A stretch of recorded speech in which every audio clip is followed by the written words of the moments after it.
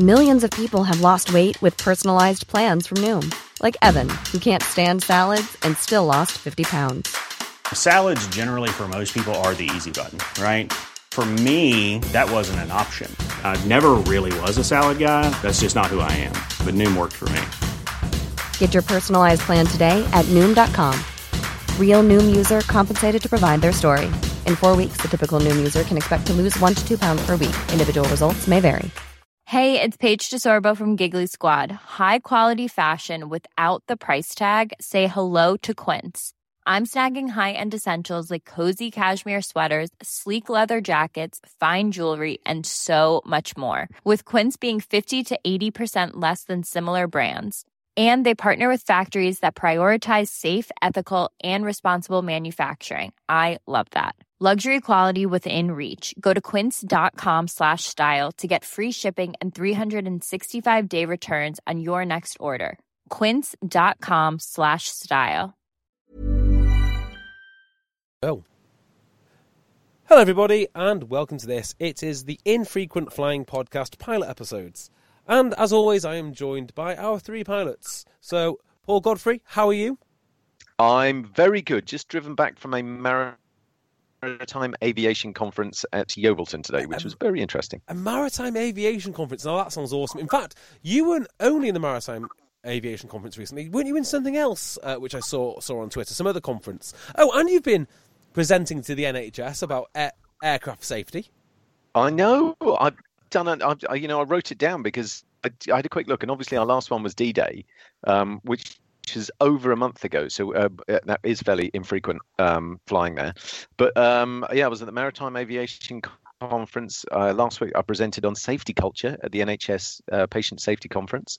I was at the RAF Benevolent Fund Awards. I climbed Ben Nevis. I've been on holiday in France, and I went to the USA to look at US Marine Corps integration, and went to a dinner for the end of the United Kingdom flying at Beaufort Marine Corps Air Station Beaufort. Wow. In South Carolina. Are you reading that out, Goddard? No, that was all from the top on a list. That was from the top of my head. You look like you've written it down. Sound You've a done little some bit preparation there. It sounded a little bit like you read it out.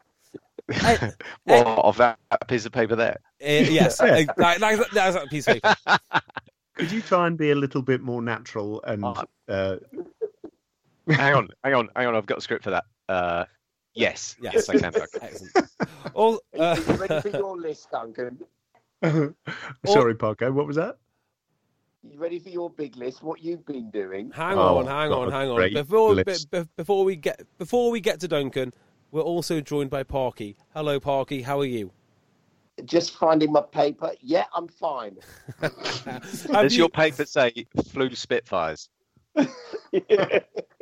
5 times a day. I've been very busy and have flown lots of Spitfires. I'm tired. You've nailed it, Duncan. Because I've been doing what I love. Is that right, Parky? Is that a correct summary? That kind of covers it, to be honest. Yep, that's it. That's all my list says. Parky, on Twitter the other day, I'm pretty sure, are they about to fly, not a new Spitfire, but a Spitfire which hasn't flown for a long time, a silver thing? Yeah, it's flown loads. I was talking to Jim Schofield, who was just off, and he flew last week 3 hours 30 in it. Wow. Just off what? He went up to Wales and back, didn't he? I think he went to Cornwall, he was saying, down that neck of the woods. But it's got fuel everywhere. It's going around the world. So, right. It's got a bit of petrol. So, it looks superbly cool. But just tell me a bit about the aircraft. What mark is it? How has all this come about? It's Boltby trying to... two pilots want to fly a Spitfire around the world. And they've got this Mark 9, very original, and they've had it restored.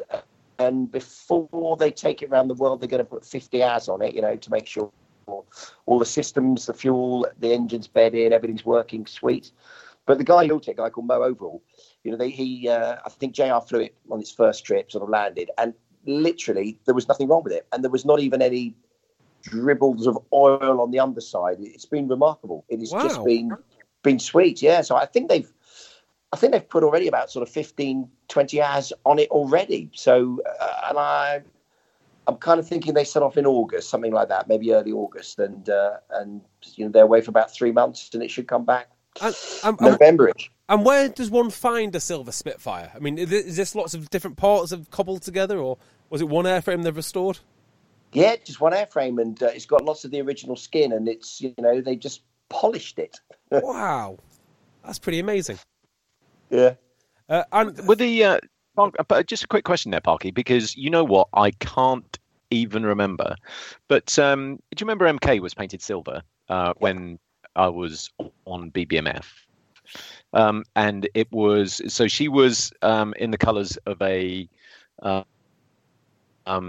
Spitfire. 601, I can't remember the squad.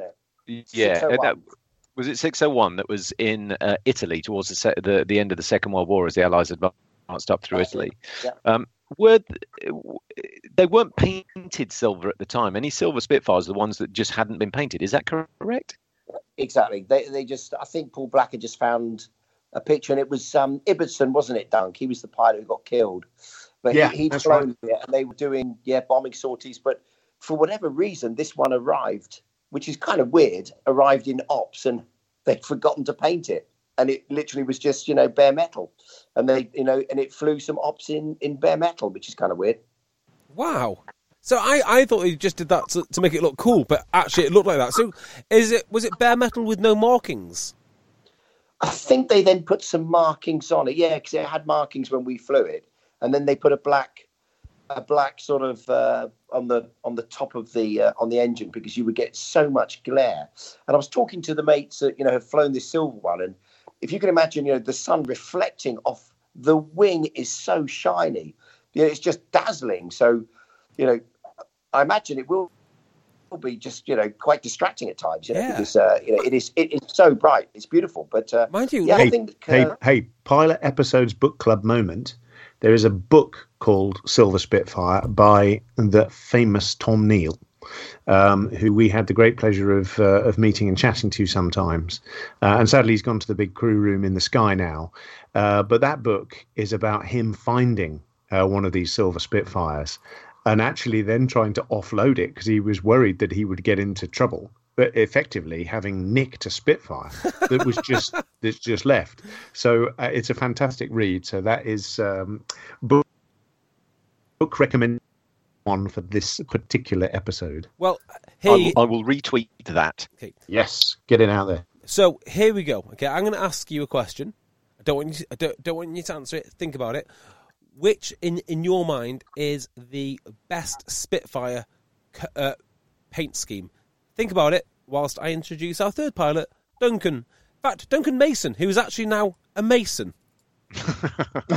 In the building sense rather than the Freemason sense. Yeah, not as in the sense of like you get off police charges and that kind of thing, as in like actual building. Although there's been never mind. It's the funny handshakes.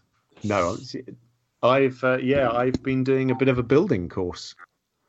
I'm going to go into a new career. Yeah, if anyone needs any building stuff doing.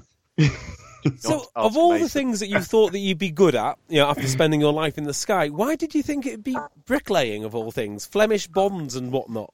Flemish bond? Look at you with your knowledge. Oh, stop it. English garden bond. I could reel them all off. I just thought it might come in handy. For what?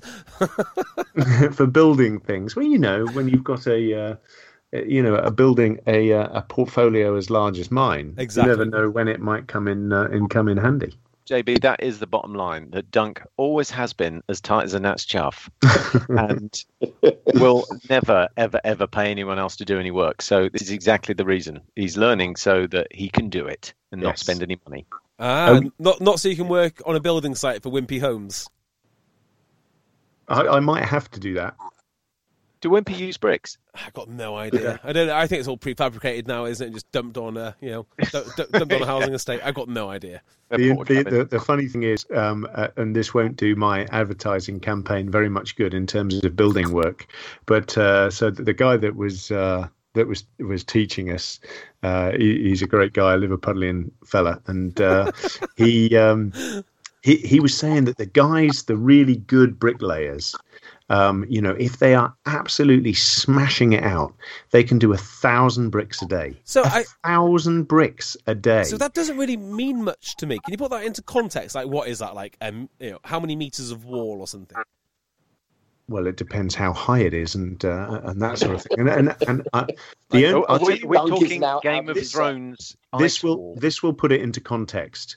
I did 30 in a day. Oh my word! Yes. And how big was that? Was that like a double thickness wall? It was a double thickness wall. It was not big. Very small. Wow. Not big at all. Probably slightly smaller than the desk that you're sitting at. And it's probably 15 brick size. Yeah. Yeah. So yeah. I think you're probably about right, Parky. Yeah. So it's not just bricklaying you've done. You've done plastering too. A man of many talents. Yeah, but it's been plastering this week and then block paving next week. So it's very interesting. It is genuinely interesting learning stuff. So before we came on air, I was just saying to the other boys, I'd love to learn how to parquet floor. That's what I want to do. I want to be able to floor or tile. So someone needs to tweet in with a link to a parquet flooring video. Yeah. Or have you already looked at them? Well, I've looked at many. But if there's someone out there who wants to fit a parquet floor in exchange for cups of tea and a chat, please get in touch. We can give them signed books. Which, by the way, have you sent those signed books off? Well, no, I haven't, because we've not been together to sign the books. Oh, yeah, that's true. That is true. So if you're listening, I think it was Joe, wasn't it? Yeah, we've Joe. not forgotten. We will get these books signed. We will get these books to you. Competitions we hadn't thought about really, and getting together is definitely something we need to do. So just going back a step though, JB. Yeah. Has that ever worked for you when you've said to someone that sort of provides a service, let's say parquet flooring, where you've just asked cups of tea and a chat as payment? There will be real payment. Just get in contact because I need a bloody floor. Although you'd be amazed who comes forward. Which kind Samaritans want to offer their services when you're on a podcast? You'd be amazed. Right, we've had enough chit-chat. Have you boys had a thought of the quintessential Spitfire paint job, then? Well, if you're talking quintessential, for me, it's dark. Because it's the first one I ever saw. It has to be the Battle of Britain camouflage paint job. And actually, I flew the Hurricane first on BBMF, and that was utterly brilliant, getting into a old school, brown and green. In fact, Parky will know the exact colours out of the Humbrol or the Airfix paints, but getting into that. Then I flew the Silver Spitfire, and honestly, seeing a silver elliptical wing was amazing. But it was when I got into a camouflage, I think it was the Mark V, that I thought, that's it. Shoot me now. I'm happy. I'm in one of those old school camouflage aeroplanes that I loved when I was a kid. So that's mine. So the Mark V, obviously, it flew in the Battle of Britain. Was that in like desert scheme? Because I always think of the Mark V with its clipped wings and its dust, its little dust box from either Malta or North Africa. No, I don't think the Mark V was in the battle. Was only Mark No, it's V after the battle. No, 1 and 2. Yeah. Oh, was it? Yeah. Oh, there you go then. Well, I always think of it from the North Africa campaign. Yeah, I'm with Goddess on the brown and green. When you fly them at sort of sunset, they turn into a gold colour, which is massively special when you're flying around, and it's spectacular, especially in formation with another one. But Dunk, was it when you were boss when TE311, the Mark 16, and it needed a paint job, but we couldn't fit it in, so it was either going to be lime green or matte black. And eventually we settled on matte black. Lime green? It was just a primer. No, that was Millie's. I'd gone. Ah, okay. But it was one of those, it came out and they obviously went for the match that we went to. People went, that looks super cool, because it was just black.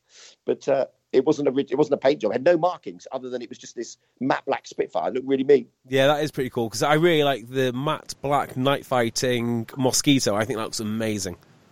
Yeah. Oh yeah, that's good. What about you, Dunk? Well, I would be probably pretty similar along the lines. But I think what we should think about, and perhaps we can't do it now. We might be able to do a smaller version of it, but the nose art, I think, because the camouflage did sort of change slightly, and you could even get into the really dweeby stuff about how the roundels changed. Oh, they had a yellow rim on that one. So there's all sorts of stuff that you get into. But hang on a sec, Dunk. For anyone listening, Dunk actually went into his normal voice. You're just hearing his broadcasting voice for most of the rest of the time. Exactly. And he's pretending that he doesn't care about roundels as well, which is hilarious. So nose art, you said, trying to steer back away from my voice, is again. The nose art, I think, is really quite cool, and there was some really interesting stuff. Like we had Donald Duck was the Mark V that you're talking about. You had the Donald, with the Polish I can't remember his name. It ends in ski. Yes. That was Jan Zumbach, wasn't it? Oh yeah, Jan Zumbach. That was Zumbach.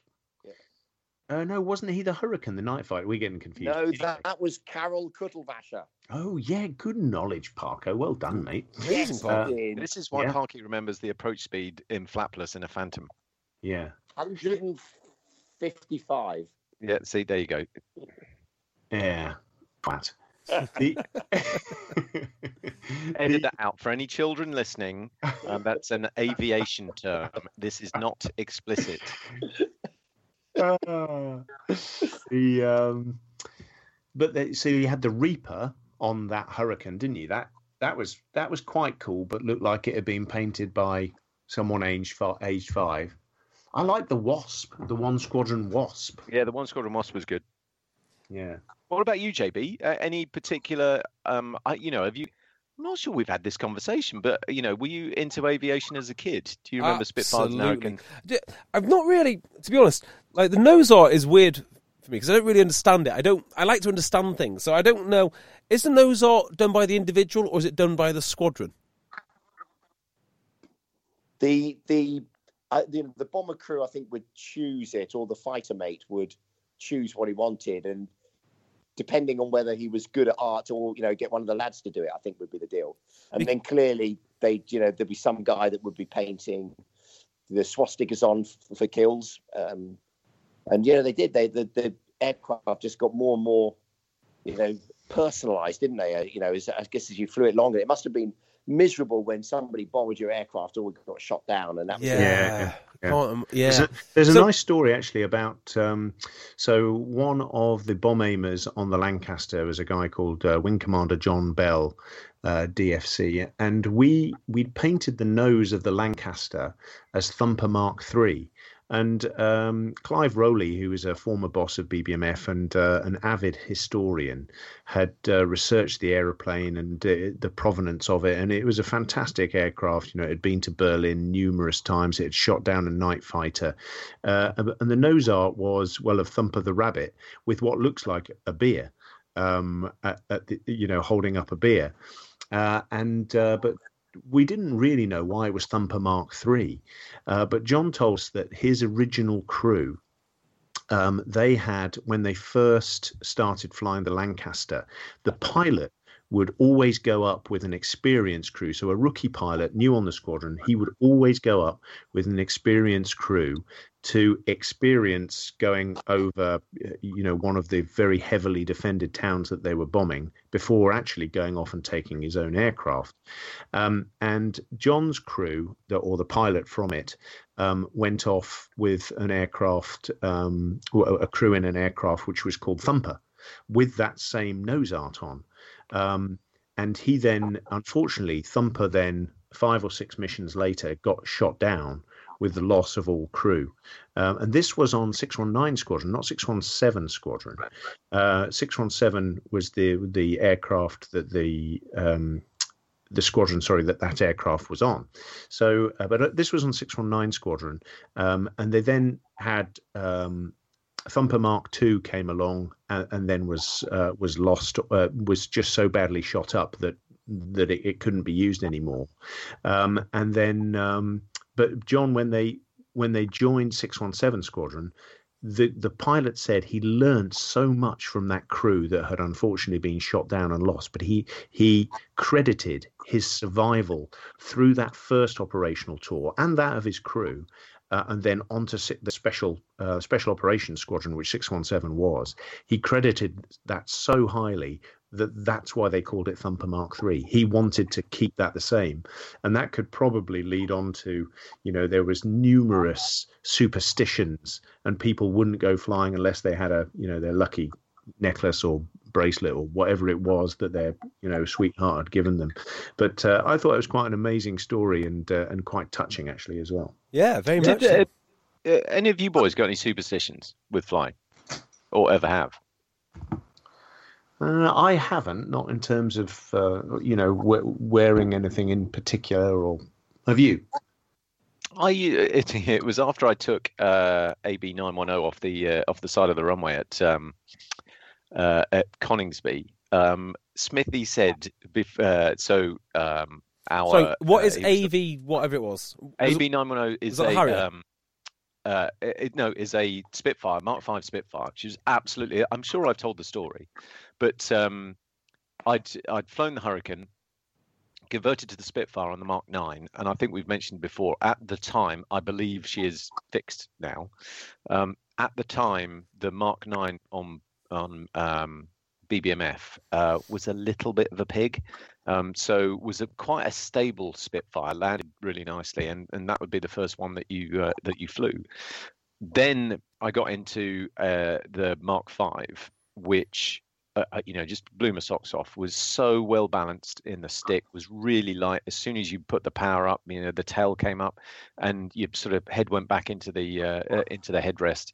And I took off in her and thought, wow, this is one of the most amazing aeroplanes I've ever flown. Really light on the touch. Displayed in her, and it was the short runway at Coningsby on a gusty day, and basically I rushed bringing the tail down. I could see the intersection coming up, probably forced the tail down. At the same time, there was a gust of wind, and as the boys will tell you, she used to go right on landing anyway. I don't know what it was about her, and the wing lifted on the left-hand side, and I thought, flipping, I'm going to cartwheel. But she didn't. She just arced majestically off the side of the runway, narrowly missed the windsock, was wrestling about with her, and the wheel came down again, but then came up on the right-hand side. And so I arced back onto the runway, came to a halt, started braking, the tail started going up. I thought I better not dig the prop in, but got back onto the runway and then slowed down and stopped. At that point, I'd forgotten how to turn this one off because she had a different lean mechanism to the previous one that I'd flown, which was on the throttle. This was a little loop underneath the coaming, so I sat there running for a bit, wondering how I was going to turn the engine off. But that was also the trip that Smithy, so the guy I started talking about, had lent into the cockpit just before I went flying. I think it was standard, and said, right, if you're going to crash it, make sure you kill yourself, because if you don't, I will. But nice. It was art. So after that incident, Smithy had said to me, he said, did you give her a kiss before you went flying? I went, what? He said, did you give her a kiss? And it was one of those things. I don't think I did it with every aeroplane, but I did it with her. It was like a horse, some sort of wild horse that you'd made peace with. I gave her a kiss every time I went flying, and we were cool after that. Every time I gave her a kiss, she behaved herself. You want to see what Parky did to it? I love the pep talk too. Hey, to answer your question on best nose art, it's not really nose art, it is cheating slightly. But I love the emblem of 302 Squadron, which was a Polish squadron, and I don't know what the bird is. It basically looks like a crow to me, but I love that badge. Oh, I'm gonna have to look that one up. I don't know that one off the top of my head. It's basically a massive krill. It's cool, very cool. Did they all have it on their aeroplanes, or was there a? It's literally the squadron badge for 302. It's in where did I see it first? I saw it in the RAF club. Ah. Oh, okay. There you go. Parky, what about superstitions? Have you got one? Well, yeah, when we finished on 92 Squadron on the Phantom, we were all in the pub that night, and we agreed that if anybody was ever caught without having his 92 op badge, so it's a Cobra with fight or die is the motto, they would have to sort of yam pints of beer endlessly. So I always had one in my wallet, and then when I met Jeff Wellham for the first time, I nervously asked him to sign it, and he's signed it, Jeffrey Wellham, Biggin Hill 1940 on the back of my 92 op patch, and that's always flown with me, and it always will. Nice. That's very cool. Mate, that's kept you safe, hasn't nice it? superstition. Yeah. Do you think about that landing AB incident daily, by the way, Godders? No. So I talk about mistakes I've made on a reasonably frequent basis, because, when I spoke at that NHS conference the other day, I talked about when I took the Harrier off the end of, no, this wasn't a regular occurrence, but when I took the Harrier off the end of the runway, because what I was talking about was safety culture, and in a question, there's a bunch of different terms, different types of culture, but for me as a station commander, if I didn't admit my mistakes, then no one was going to admit mistakes. So I will always I talk about the fact that I was always first in a debrief to admit things that I'd screwed up, or I'm completely open about things that have happened to me, so that other people can learn the lessons. So I'm just used to telling the story, probably on a daily basis. Sorry, I'm just looking up the 92 badge. I didn't realise that it had a Cobra on. There's a 92 badge here, a little pin badge of a Cobra on English Electric Lightning, and it looks bloody cool. I think it's a Lightning. Yeah, it is. 92 were they've always been fighters, and they were Lightning. Then they went Phantoms in I think sort of like late 70s, but they're out in Germany, so they did. Battle Flight, it was called, to scramble against the Russians at the time, and it must have been awesome. It was low-level flying Lightnings, around Germany. Those boys, there must be some amazing stories. Oh, I can only imagine. I think you had to scramble in 5 minutes, as we did with the Phantom, on Battle Flight. From sitting in watching a video at the time to airborne in 5 minutes. It was well quick. Now I know you boys are all fairly transient in terms of how many squadrons that you serve with. Have any of you got any particular favourite squadrons or any paraphernalia still? I tell you, when you get to the end of serving with a squadron, you generally get given a tankard. So I think I've got a lot of tankards from different squadrons, and some of them are pewter and some of them are crystal. And I do quite like having an ale out of one or two of those. And sometimes you go, out of a 4 squadron one or a 19 squadron one or a whatever it is. Yeah, because it's interesting. What cummerbund did you wear to the Harrier reunion the other day, Dunk? A 4 squadron one. Yeah, so I wore a 4 squadron one to that, and so I think I hadn't particularly thought about it before, but I think because that was my first squadron as a brand new fighter pilot, I probably got a definite soft spot for 4. Which is why I ended up wearing that cummerbund. Because I went through the same mindset as you. I thought, well, I'll wear my 3 squadron cummerbund, but I couldn't find it. So I went with 4. What about you, Parko?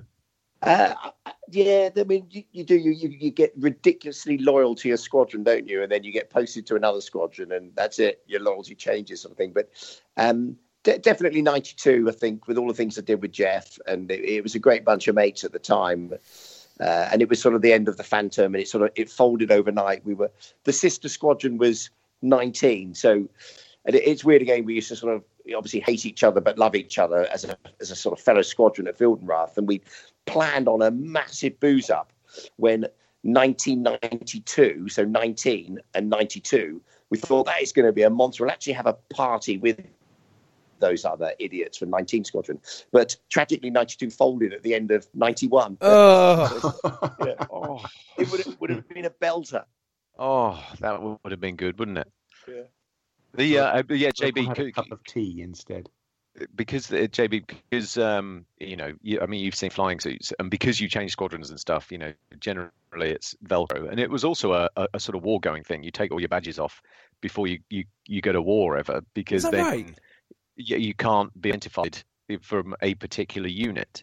There's always been a saying since we've been wearing badges like that loyalty is Velcro deep. Very nice indeed. I didn't realise that you had to take off all of your badges. Yeah. I mean, what's the logic? I mean, they know what they shot down. Yeah, but deny everything, Baldrick. There you go. Very interesting, gents. Do you have some questions, Goddard? Shall we get straight into them? Yeah, and that's what we thought we were going to do today, wasn't it? Just spend a bit of extra time on questions. So you say get straight into them, but we've just been ditting on for about 40 minutes. Well, we did say okay. So I've got one here. It's from Kremlin Boy 652. What happened to the aircraft carrier?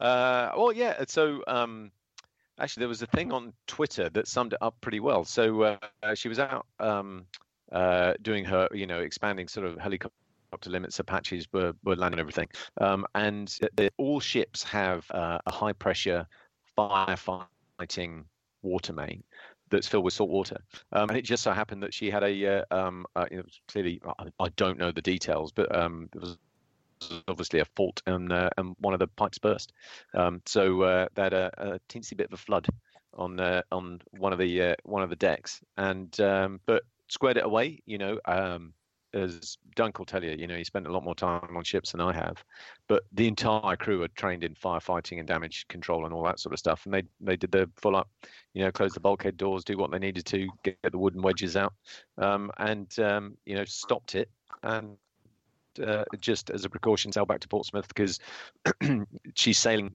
in a month or two across to the United States because we're putting frontline F-35s on for the first time.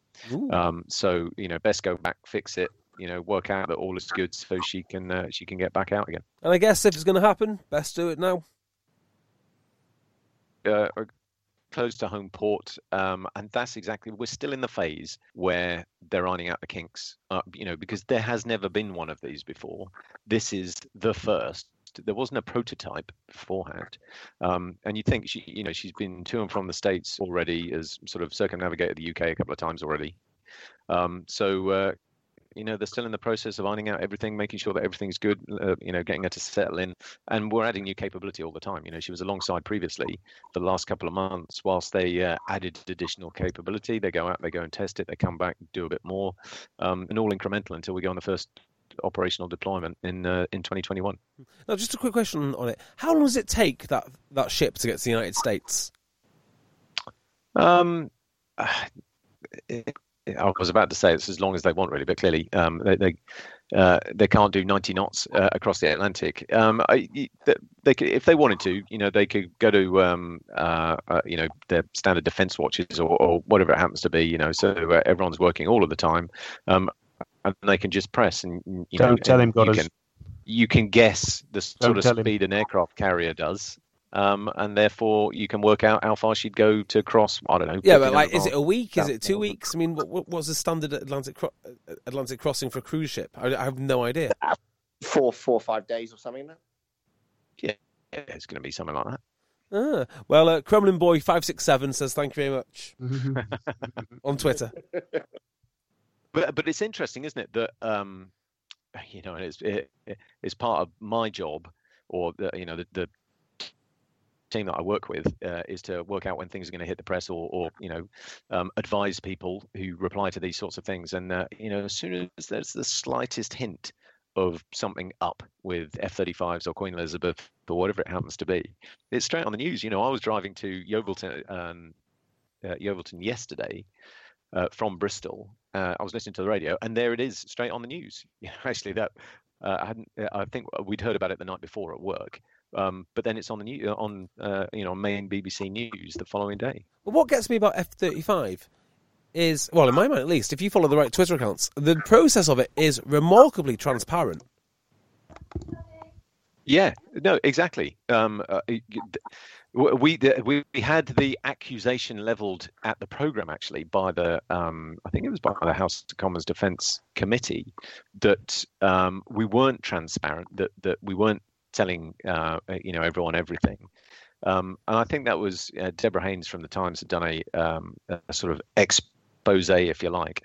But the trouble was, when it came out, it was kind of old news because the program is advancing so quickly that, yes, of course it's had snags, through the development phase. But, you end up answering questions of stuff that happened a year ago. And people then think you're hiding something when you say, no, actually that's fixed now, or it was never really a snag when it had made the front page. Well, before we move off this, I'm going to just give the most geeky recommendation I've ever given. Go and look at an Australian Member of Parliament questioning an Australian admiral on submarines. It's flipping brilliant because she hasn't got a clue what she's talking about. It is a magnificent bit of a. Who, the admiral or the member of Parliament? No. The admiral's very clear about what he's talking about. It's brilliant. Well, I think we always say it, JB, but it continually amazes me that you've actually finished the internet and have gone to, considering what the discussions we have and what I listen to you and your other podcasts, the amount of detail you get into rugby and what you know about that, and obviously financial advice. The fact that you're watching Australian parliamentary process on submarines. It's worth watching. Parkaying a floor. Yeah, whilst parkaying a floor. Yeah, it is worth watching. That's all I'm going to say. I'll leave it at that. Right, question. So, now you can't see the picture unless you guys are looking at Twitter right now, but just Graham before McDowell. we do that, Godders. Yes, hello. Is Parky still alive? Yes, I am. Oh, there he is. I was just checking. Just hadn't heard from him. He's very busy. You could see Mike fall asleep on that travel lodge. Very tired, all of that flying. So Graham McDowell, who I work with, has we talked about this at work the other day, but he retweeted I'll tweet it out on the Pilot Episodes account, but it's about the Airspeeder series to debut, 120 mile an hour head-to-head manned multi-copters. Crikey. So Parky and I have got these little quadcopters that we fly around the place. This is manned quadcopters in some sort of Red Bull air racing type style. Think Anakin Skywalker from that rubbish Star Wars movie. And basically, who'd be up for this, including JB? And, yeah, I'll do it. I mean, mind you, bearing in mind that when we were 4 glasses of champagne deep at Farnborough before it got closed down, Dunk actually said to me he would win the Red Bull Air Race. I mean, this is surely one for Dunk. Yeah, I'm in. Parky, can you imagine being manning one of your little quadcopters? I've seen a picture of one of those things, and they do look awesome. That has to have some legs as your kind of rather than your joke kit car, Dunk. You could get something like that. It'd be brilliant. Yeah, I could have both. It would be amazing, because it is just a scaled up quadcopter. It'd be a lot of fun, but probably if you crashed, not brilliant. No, not great. But isn't that the same as just a regular helicopter? Isn't that the same as a helicopter? Yeah, I think there's even more blades whirling around. I reckon it'd be less violent than a helicopter because the blades of a helicopter are so bloody big and cumbersome. I think this would be slightly better to crash. You might just chop both your arms off in a freak. Something to do with propellers. But I wonder if they'd have those sort of ballistic parachutes in that some aircraft have now. So, if it goes wrong, you just deploy the parachute and float down. Mm-hmm. Yeah, I imagine you're going to be gooning around at about 10 feet, though, aren't you? Yeah, I was going to say that. Isn't the whole point of spectator sport like you're on the deck? Yeah, pretty bad. Oh, which reminds me, had you boys noticed? I was chatting to Ben Murphy about this the other day. Have you boys noticed that Red Bull Air Racing have pulled the plug?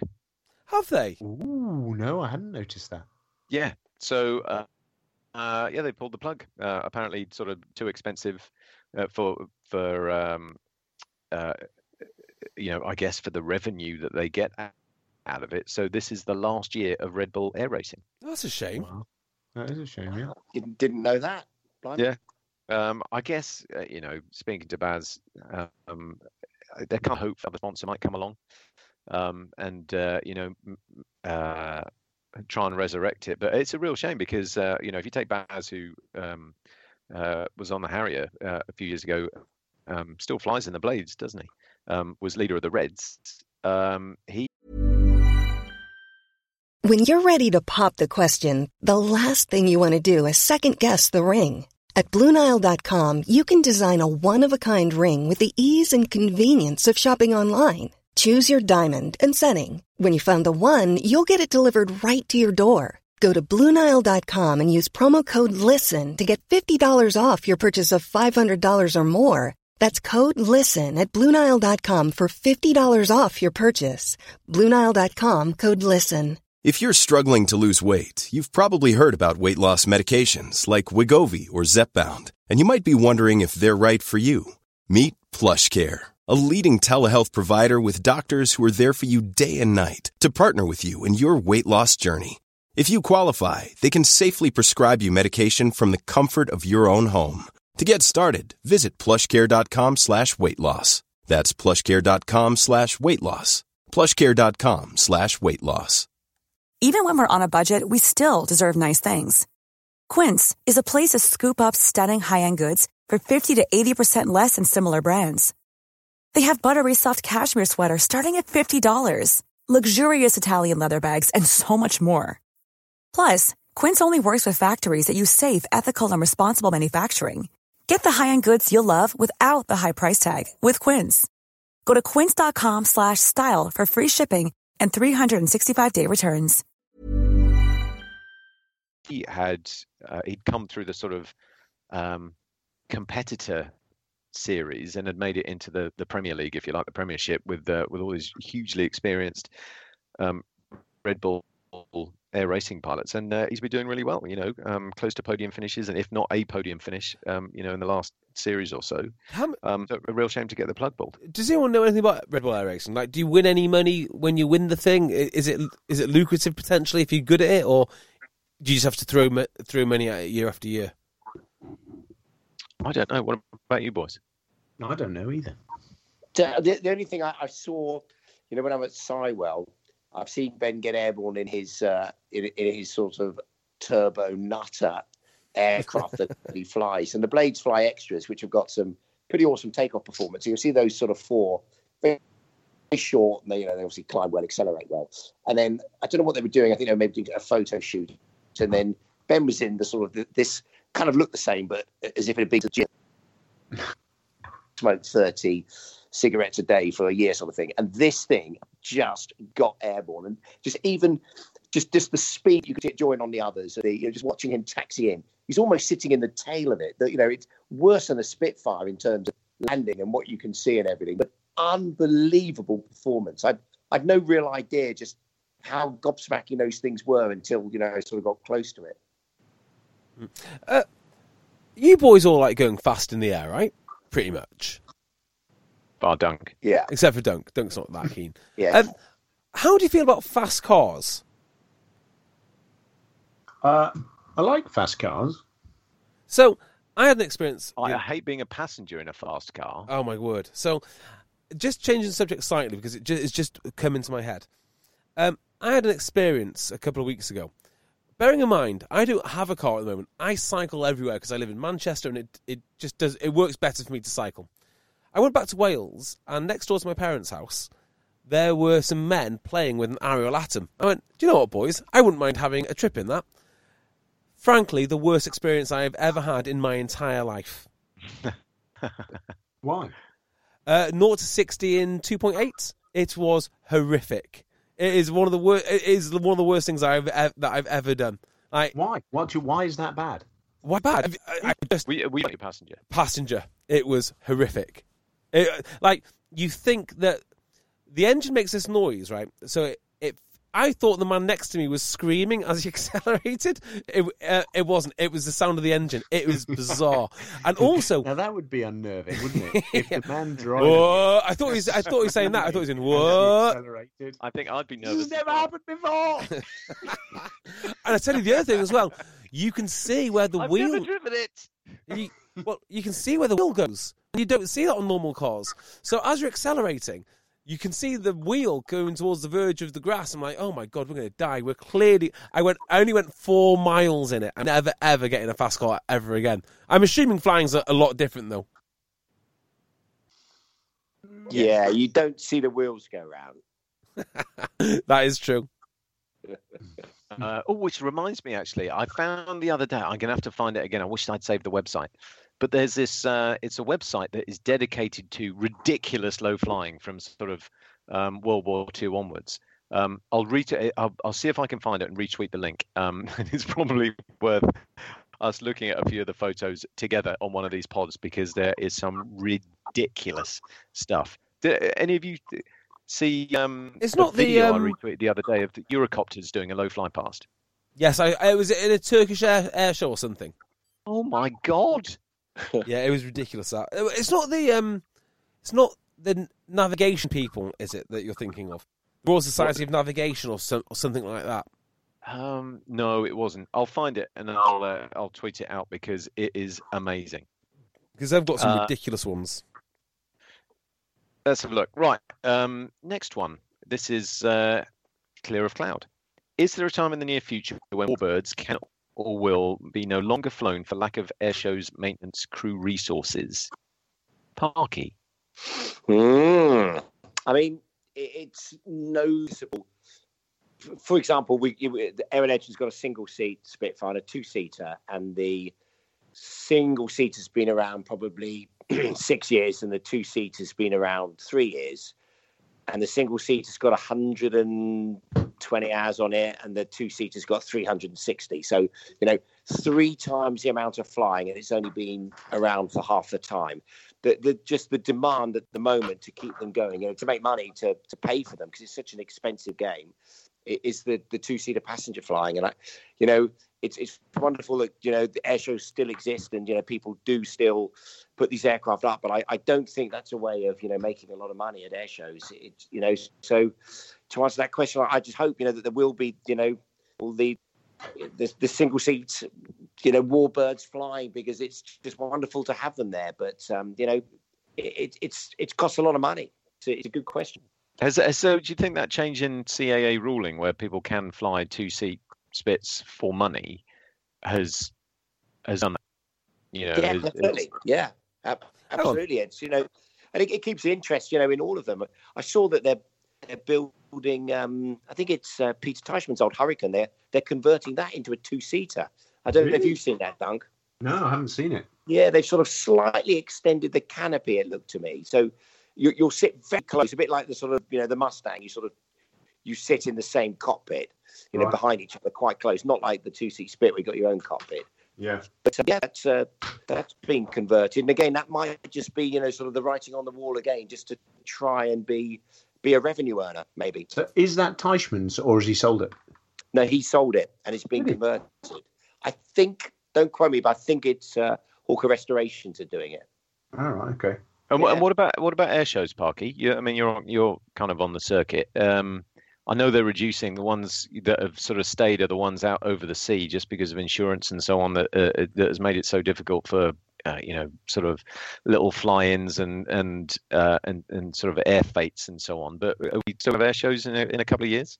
Yeah, I think so. Aero Legends put one on at Headcorn last weekend, and it was really well received. It's not like the International Air Tattoo, but we had good crowds, and the crowds get really close to the aircraft down there, and the feedback was great. Talked to loads of people, and it was lovely. It was weather was decent, and I got to shoot down a 109, which was brilliant. It was good. It was good fun, but you're right. Compared to when we were sort of Dunk and I on the display circuit back in the day, so many of those venues have stopped. The air shows have just stopped. There's probably, I don't know, a half. Would you say, Dunk, that there were? Yeah. It's on the decline, isn't it? Something which you said before, and it struck a chord with me. You said a change in the law to allow people to fly two-seater Spitfires for money. Were you not allowed to do that? No, so it was always that you could actually just pay. So you're like you're a passenger in an aircraft. So because of that, it's essentially like being a mini airliner, but obviously a Spitfire doesn't meet the safety criteria of a 737. So you've got to essentially it's a bit like parachuting or a tandem parachuting or bungee jumping. I think it's basically if you accept the risk, sign it, and that's the CIA have allowed this to happen with Warbird experiences, and that's sort of the change of law, if you like. That's what's happened. With you. Yeah, I mean that sounds very, very sensible. Yeah. Next question, please. Friend of the pod, Ian Savage. Thoughts, feeling. This is a good one. I like this. Duncan, start with this one. Thoughts, feelings on flying to Berlin and back in a P-51D Mustang during World War II. Would you have wanted to do it? Yes. Why? For me, I've never flown one. I would bloody love to fly a Mustang.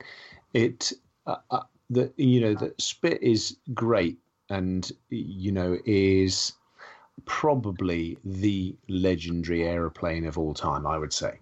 But the Mustang, I just have always loved the lines of it, the shape of it, and what it did, the fact that it broke the mold in terms of its range, the fact it could go all that distance. When I speak to people that have flown it, they go, well, it's not a patch on a Spit. In terms of handling, it had quite a vicious high-speed stall, but I think that not only just flying that aircraft, but that mission, when you've got all of those guys in those vulnerable bombers, and someone needs to look after them, and I think that would be certainly something that would, inspire me to keep going up. Hopefully, you never know, do you? But day after day to go and keep flying along with the boys and try and keep them in the sky rather than being shot out of it. Can anyone explain the Mustang to me? Because as I understand it, it has the same engine as the Spitfire. It doesn't look eventually. It doesn't look particularly much bigger than the Spitfire. How did it get its range? More fuel. But was that just through drop tanks? And couldn't you not just put drop tanks on a Spitfire? Internal fuel. I think it had. Circa a couple of 100 gallons. It was almost double the internal fuel of a Spitfire. Yeah. But having said that, the internal fuel of the Mark 19 that we all flew, that was, I think they could get about sort of over 200 gallons when they had the leading edge wings were full of fuel. But then obviously it had no armament, so whereas clearly the Mustang did. So as a fighter, it was it had a it did have a ridiculous amount of fuel. It had a very, very modern wing, a laminar flow wing, which was quite efficient at the time. It had big underwing tanks as well, though, didn't it? Which they would jettison when they went into action. Yeah, as did the Spits as well. They all went for jet. Yeah, and the 109s as well. Everybody obviously went for that. But I think it was just you watch the takeoff performance, and kind of what you're alluding to is that it's got the same engine as a Spitfire, and it's going to be a lot heavier with all that petrol. And if you do watch the takeoff performance, Spit will get into the air a lot quicker than the Mustang. But it's just you kind of, the boys who've flown, you say once you wind it up, it's just a great aircraft for what it does. Dunk said before, the lads that have flown a Mustang and a Spitfire.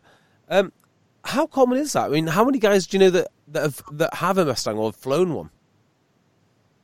And also the Spitfire. There's a fair few, and that our bar Parky then once he left going into the sort of civilian field of aviation, but a lot of the guys that the Warbird collections would have a gang of dudes that they would fly all of the aeroplanes. So they wouldn't just, fly one particular type. So these guys who, were lived and breathed aviation and just did nothing else. And they sort of got in with, a particular collection of aircraft. And, they might have a Thunderbolt and a Mustang and a Spitfire. And the guys tended then, to not necessarily graduate, but once they got a bit of experience, they would start flying all of them. So if you were one of those pilots that was part of a collection, let's say the fighter collection at Duxford or whatever it was, then you tended to get to be able to multi-type, really, to fly those different aircraft. Does that sound about right, Parker? Is that what you definitely. Absolutely. Yeah, boys fly, lots of types. You know, I would love to read like the Peter Kingsley of this world. I mean, it's extraordinary the amount of types he's flown. Amazing, you know, and displays beautifully. I'd love to read on all of them, just see how they all compare. Yeah, well, they're out there. They are out there. Well, just the different marks of Spitfire on the BBMF flew completely differently. So yeah, that would be interesting. There's actually a conversation that appeared on Twitter after that one. I think Parker, you've answered it. You know, so, Mark GSXR. How did this Mustang manage to have such a huge range advantage over the Spitfire when the similar size use the same engine type? Mustang could go to Berlin, Spitfire barely made it to the French coast. 184 gallons, I googled, fuel in the Mustang. And P51D. And how much in a Spitfire? Well, 85 was the standard internal of the nines. And then they would have 60-gallon drop tanks, I think, or maybe they had even bigger ones so than that. There's a massive difference then. Yeah. Wow. Yeah, because if you think that's Mustang internal fuel, they'd have had drop tanks as well. Yeah, which is what they range. You know, that's why they were so brilliant. And once they got up to that altitude, they'd go forever. Yeah. In a similar vein as well, another friend of the pod, Lisa Harding, Sketch Lisa, who's puts out some really good photography tweets recently. She's asked us, would any of and returning to the beginning of the podcast here, would any of you fly around the world in a Spitfire like the chaps from the Silver Spitfire? Yes. Yes. Only if I could stop off in great cities. I wouldn't be interested in stopping off at, I don't know, somewhere awful. It'd have to be like Rome and New York and Vegas. I'm only going to go to fun places though. So you wouldn't revisit Prague? I would not revisit Prague. In fact, I'm going to fly west and only a bit north and then west. I think it would be fantastic. It just depends where you are in life, doesn't it? As to, you know, whether you have the time and the money to be able to do it, and these guys do. And you know, our mate Smithy is part of that Silver Spitfire gang. Who are going? He's going to. Is it a PT6 that he's flying? PC12 rings a bell, but it's PC12. Do you know? Turbo prop thing, yeah, and so I mean, what an adventure! Well, I've just think it'd be fantastic. I think so too. Can you imagine? And you know, I think a fair old hint of jeopardy amongst all of this as well. I saw they tweeted the other day that. You know, the boys were doing sea drills because of where they're flying over. But I'm just looking at the route now. If you go to their website, silverspitfire.com, it animates it. But they go from the UK up north via Scotland, up to Iceland.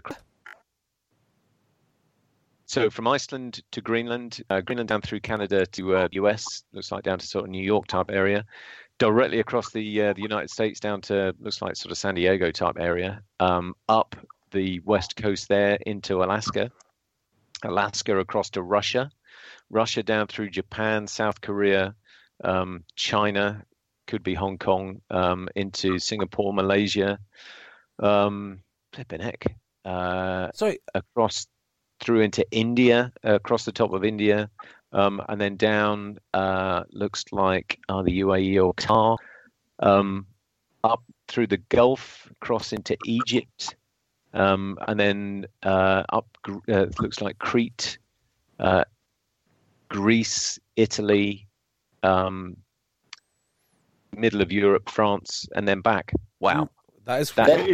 I tell you what's quite incredible, actually, as well, though, is the amount of publicity that they've managed to get for it. Because you know, I think it's quite a well-known thing now, and I think they had. It must be a replica of it in one of the, was it Terminal 5 at Heathrow? Yes, no, I saw that on Twitter. Yeah, and they've got a life-size replica of it, you know, in Terminal 5. You think the amount of people going through there and seeing that. So to actually get people on board to have it advertised effectively in the middle of Heathrow is quite something, isn't it? Amazing. Do you guys know who Dexter Holland is, by any chance? Dexter Holland. The name rings a bell. He what's was the deal? lead. The reason it just popped into my mind, he was the lead singer, or he's something to do with the band Offspring. Yeah. Now he apparently flies around the world fairly frequently in his private jet. That's his thing.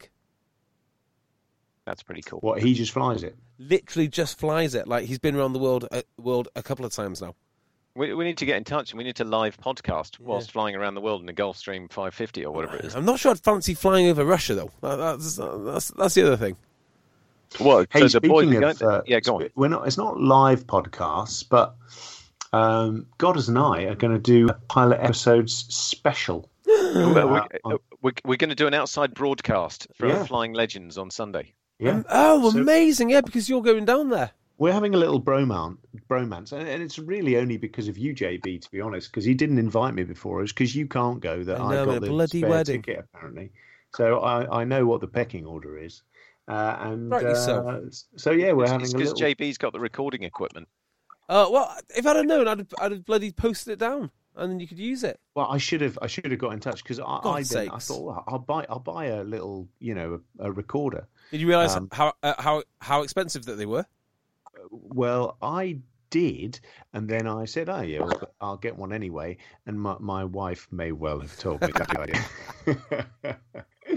So we're going to attempt to use the iPhone. So in standard pilot episodes pod tradition, it may well be slightly cacky audio, but we're getting a tour of the flight line and everything. So cool! We'll dit on and see if we can meet some interesting people that aren't us, and just chat to them about all of the things that we've been talking about this evening. Amazing stuff. That would be very, very cool. Couple more questions then. So from @Flap62, Mark Welsh, Frog, who we did see at the Harry reunion the other day. Good to catch up. Interesting question, actually. What is the greatest single piece of flying skill you've witnessed? Now, clearly, Dutch Holland replied and said my circuits the other week. But what do you boys think?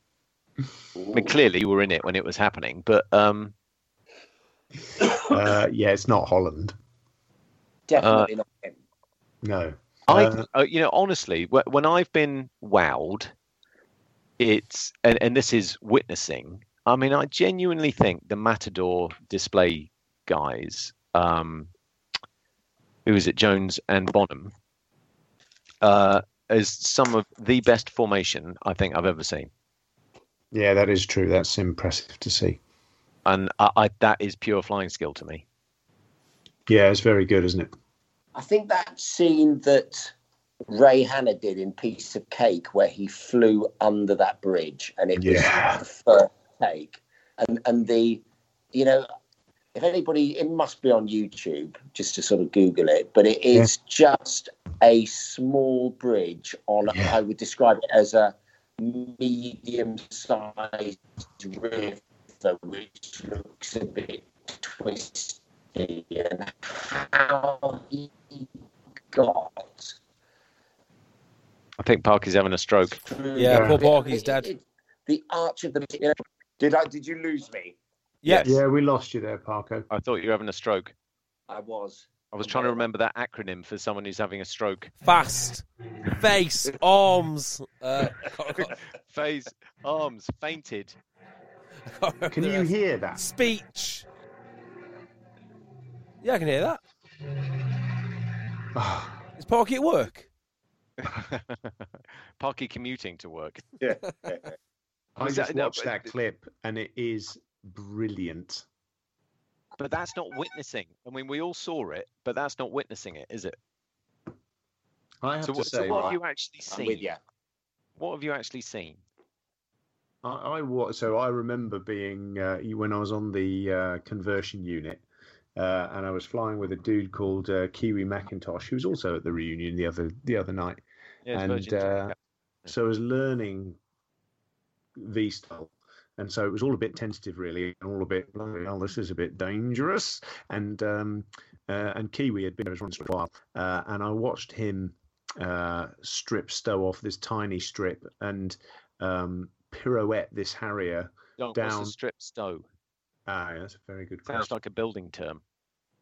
Yeah, yeah. So it's a short takeoff off a very short strip of concrete, so 800 feet long, which sounds like quite a big bit of concrete, but when you're in a 20-ton jet, it's not. So this was in the sort of vertical flight regime where he's jet-borne the whole time, so the sort of normal rules of flight don't really apply. Anyway, he flew this aeroplane jet-borne and had it going backwards and pirouetting round, and then stopped directly over a pad and vertically landed. And I have to say, I was pretty bloody impressed. There you go. Well, I mean, Parker, you've witnessed thousands of air shows. Is there anything that stands out at an air show that you've seen? Oh, blimey. So much, but a lot of this, or the gobsmacking stuff, you kind of think, is that the jet, that's the pilot? I remember seeing the first thrust-vectored flanker and obviously the F-22 and all of those bits. And it's just trying to get the balance between, the raw flying skills, which it probably was, I bet back in the day in a sort of, an old Harrier, you're working hard, aren't you, compared to, even the GR5. It must have just been an easier beast to fly, and put into a small, clearing, I would guess. But I'm just sort of, I've seen a load of, there are just some exquisite displays out there that the boys do, and a lot of the formation as well. It's really hard to sort of pinpoint one at the moment. I'm struggling. Yeah, and I guess you're right. If you're looking at stuff on YouTube, I've always liked. I retweeted it, I think, the other day, that the fake drunk pilot at US air shows. Oh yeah, that's really good. With the Cub is amazing skill. Yeah. That is really cool. How about on a different note, the landing on the Hudson of the you're not far wrong there.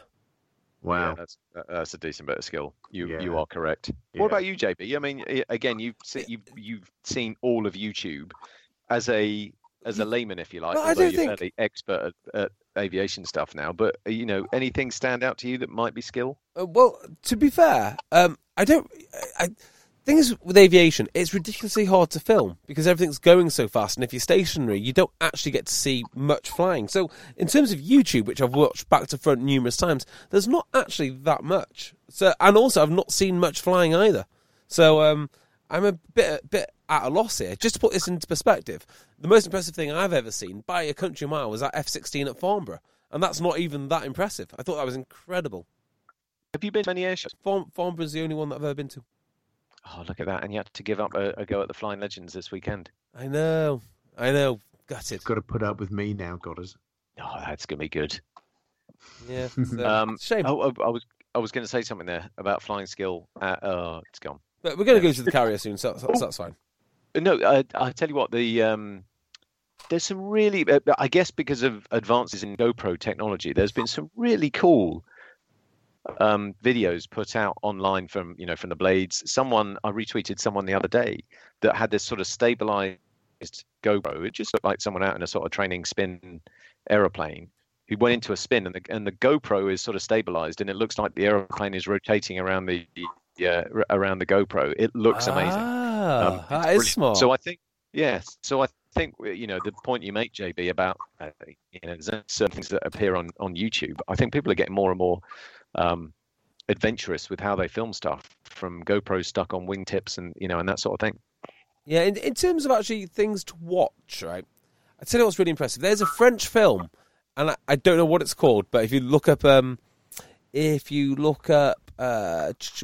2000s on YouTube, there's a French film, and it has got the most beautiful shots of Mirage 2000s. Yeah, Knights of the Sky. Knights of the Sky. Is it? Chevalier du Siècle, I think it is. Bloody hell! Listen to that. What? Because do you guys remember Watty? Yep. Yeah. So Paul Watkins flew in that when he was on exchange in the Mirage. That's amazing. That's a guy I'd love to speak to. Yeah, because because that was proper HD camera and some beautiful camera work in there, wasn't it? Oh, it's amazing. It really is amazing. Does anyone actually watch the film? Does anyone know what it's about?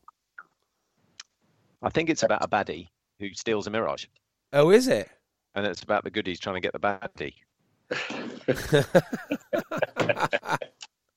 Hey, are we going to go watch the new Top Gun when it comes out? Damn right I am. And what do you think that they'll be flying? F-18s, I think, isn't it? Yeah, F-18s. Oh, In fact, What we should do is I remember this won't happen because we're terrible. We haven't ever got together, well, since Farnborough and even Parky couldn't make that.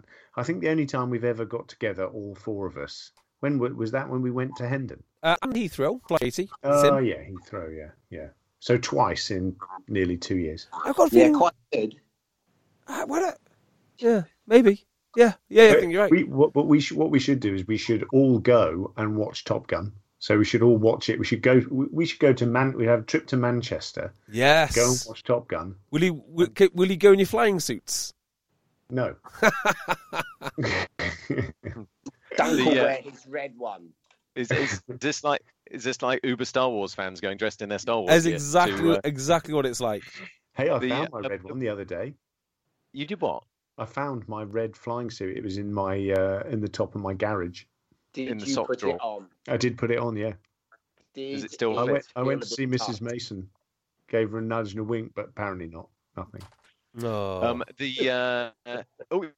So one of the speakers at the conference today is the U.S. He was a three-star admiral, General Admiral DeWolf Miller, aka Bullet, and he gave a great brief on carrier aviation. He is the three-star carrier the U.S. Navy Air Force's boss, and he was telling me he had to approve the script for the new Top Gun film. Amazing. So he read the whole thing, and he has been in charge of authorizing all of the flying they've been doing at Navy bases. So the US forces have a department where if you're making a film about the armed forces, they will help you, providing that you stick to the narrative that they want to push.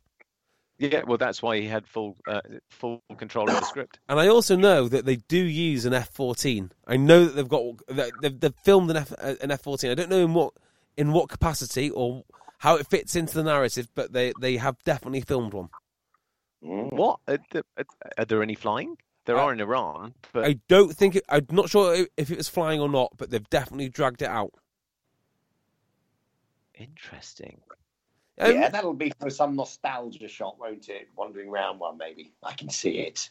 Was it 14 from the American War of Independence? I have no idea. No idea. When they stormed the airports. Could well be. Could well be. I have no idea why it's there. I think know there is an F-14 involved. By the way, an aircraft that was retired far too early.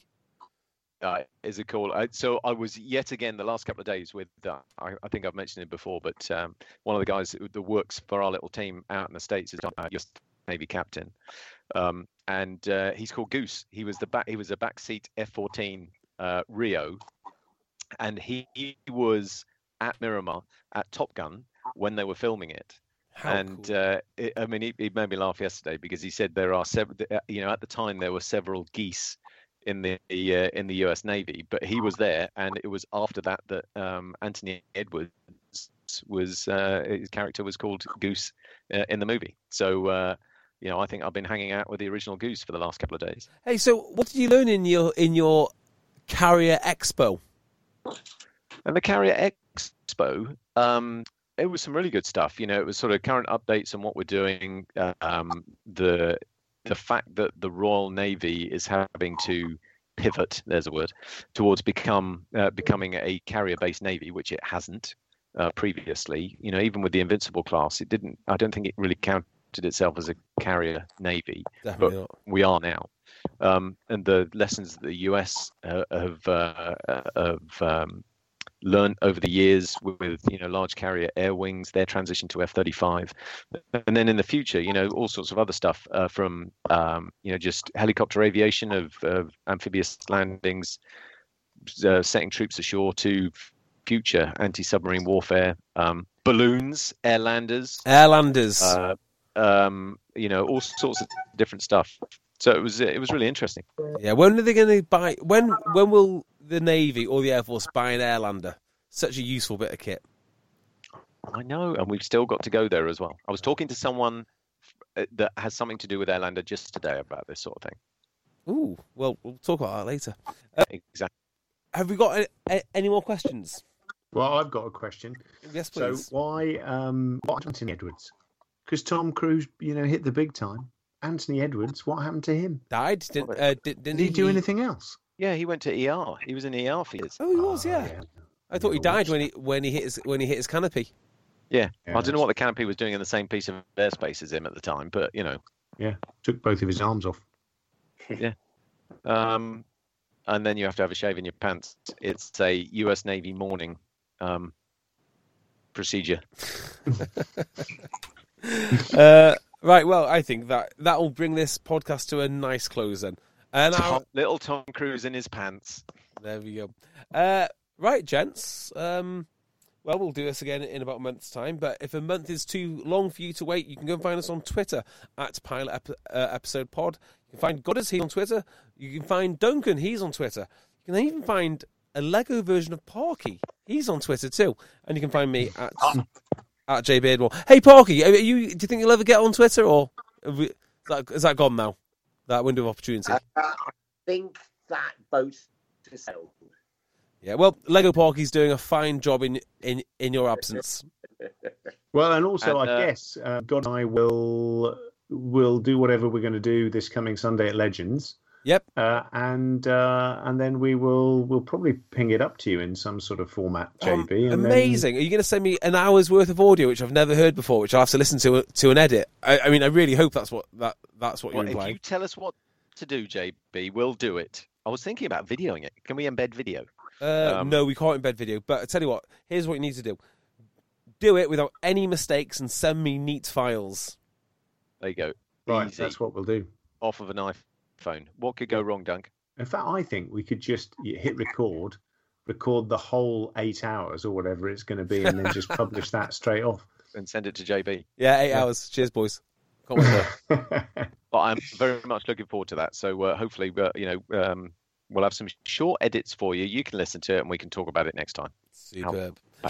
Right. Well, until next month or whenever we get together, we will see you soon. Goodbye. See you. Bye. Cheers, bye.